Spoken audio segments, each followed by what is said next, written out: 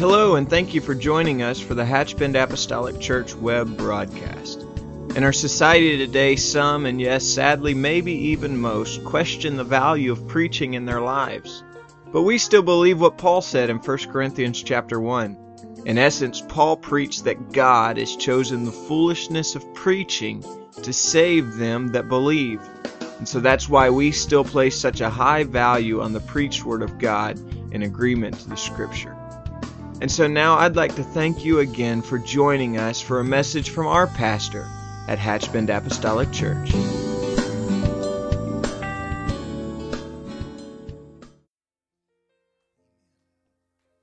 many need the Lord to do just that?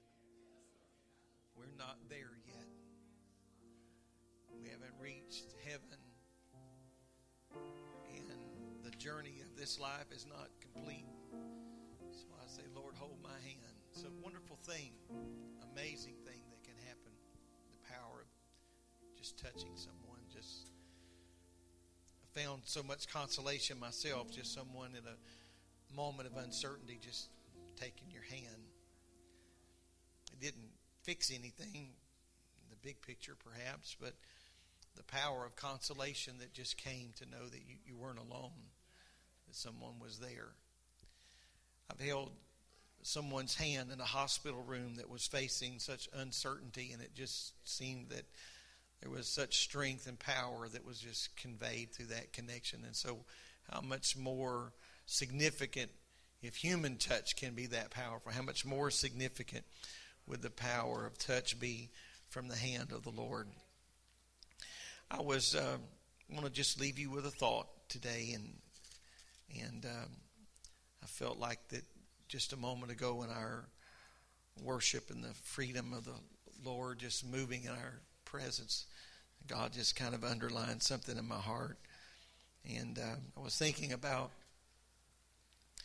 the life of Samson and what a tremendous beginning, his birth, and then the dedication process of his life to the Lord through his parents, the Nazarite vow that he had committed himself to or was committed to him, and the Nazarite vow. I've taught through the years on that several times, and maybe you remember that the Nazarite vow was not just applicable to Samson, but it was also applicable to his mother as well. And to think about this dynamic beginning and the potential that was all wrapped up in this man that we know as Samson. And I know there have been countless artist renderings of what Samson may have looked like, and we always see him portrayed as this muscle-bound gentleman, much like what you're looking at right now. I just seen if you were here. I was just making sure you didn't already dismiss on me. Yeah, well, even my wife said, wow. I think she's shaking her head behind me.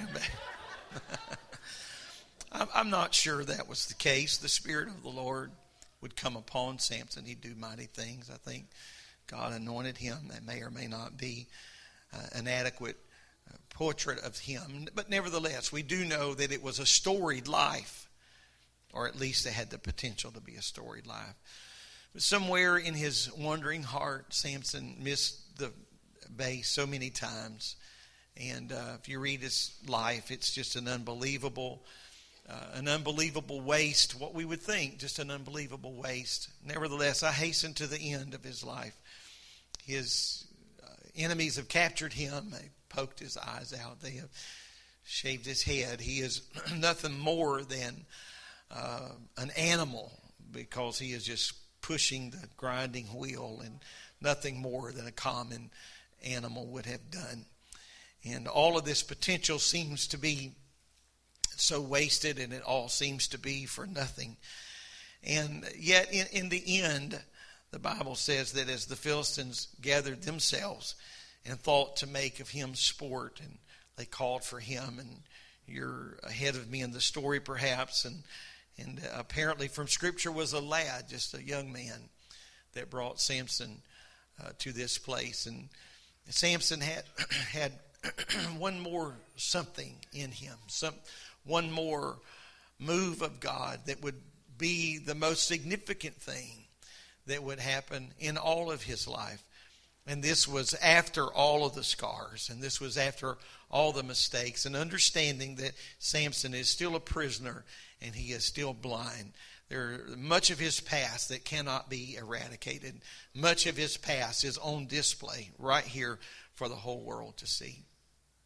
But I think the greatest mistake, of course, that could ever be exampled for us in this passage of Scripture was when they connected what Samson wasn't to what the young man wasn't. Amen. Samson wasn't able to see, and he wasn't able to find his way around. The young man wasn't able to have pulled those pillars down, but they connected the two negatives together. So Samson's one request is this: if you could just lead me to the pillars, if you can just help me to get my hands. And I think today that perhaps one of the greatest things that we have for us as not just this local church, but not excluding this local church, is the mixture of age in this congregation. We need everything and everyone that's here, because we need the vision of youth. We need the strength of youth, but we also need the wisdom and the know-how and the power and the solidarity of our elders. Amen. Because the young man, he couldn't have pulled this down and perhaps wouldn't have even known where to go about making all this happen. But he had the vision to lead those to that place who had the power, a man to the place who had the power to get it done. I am meandering in thought here. If you will just bear with me for a moment. I don't have any idea how this played out, but this is the thought that came to me a moment ago when I was just walking around and praying, and Scripture was quickened in my mind. This thought was dropped in my heart, so I'm just going to leave it for you today. That it's a good thing, I would think, a good thing, that someone had not so demoralized Samson in the eyes of this young man that he wasn't willing to at least align himself with him for a moment. Because all he really needed was a moment.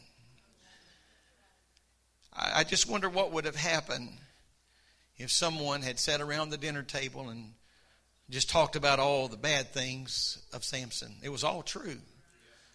But what if they had just shredded so much this man and all of his folly and all of his mistakes? What if they had portrayed that to the point that this young man would have never found himself in this position? I say that to say this, that we should never highlight someone's mistakes to the point that we jade the view of another generation about that individual, because you never know who God will pull from the ashes to use at a last minute. The very person that you think least likely to ever do anything of any value or of any net worth may be the very person that God uses one last time to bring total and absolute victory. Amen. I'm not talking about hiding sin, but I'm talking about letting charity cover a multitude of sin. Amen. Let the power and the presence of God do a work, because you never know the very person the enemy may be trying to get you to just rip apart. That may be the very person somewhere down the road that God would use to do something incredibly powerful in your own life and your own family. And so I just thought a quickening in my spirit, and felt rather a quickening in my spirit, and I thought, God, help me so much to never, ever feel as though I am judge or juror, but let the Spirit of the presence of God serve as the final voice.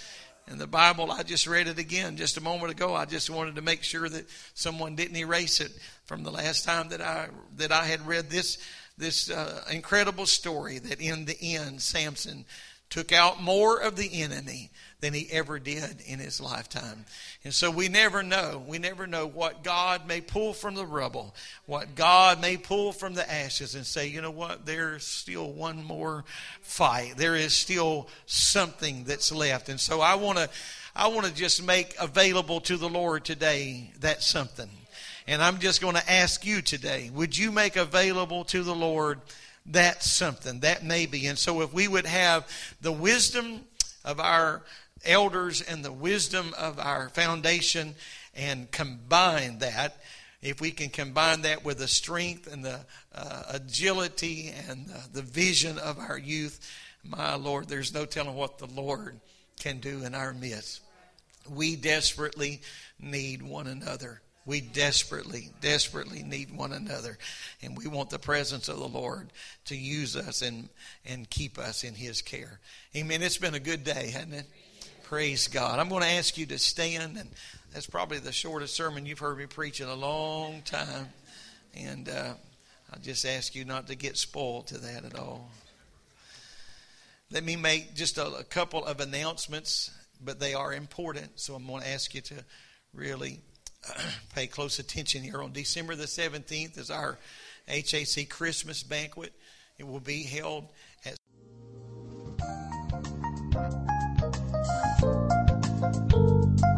This message has been brought to you today by the media ministry of Hatchbend Apostolic Church.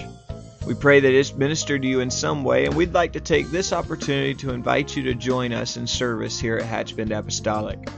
Our Sunday services begin at 10 a.m. and our Wednesday night service at 7:30 p.m.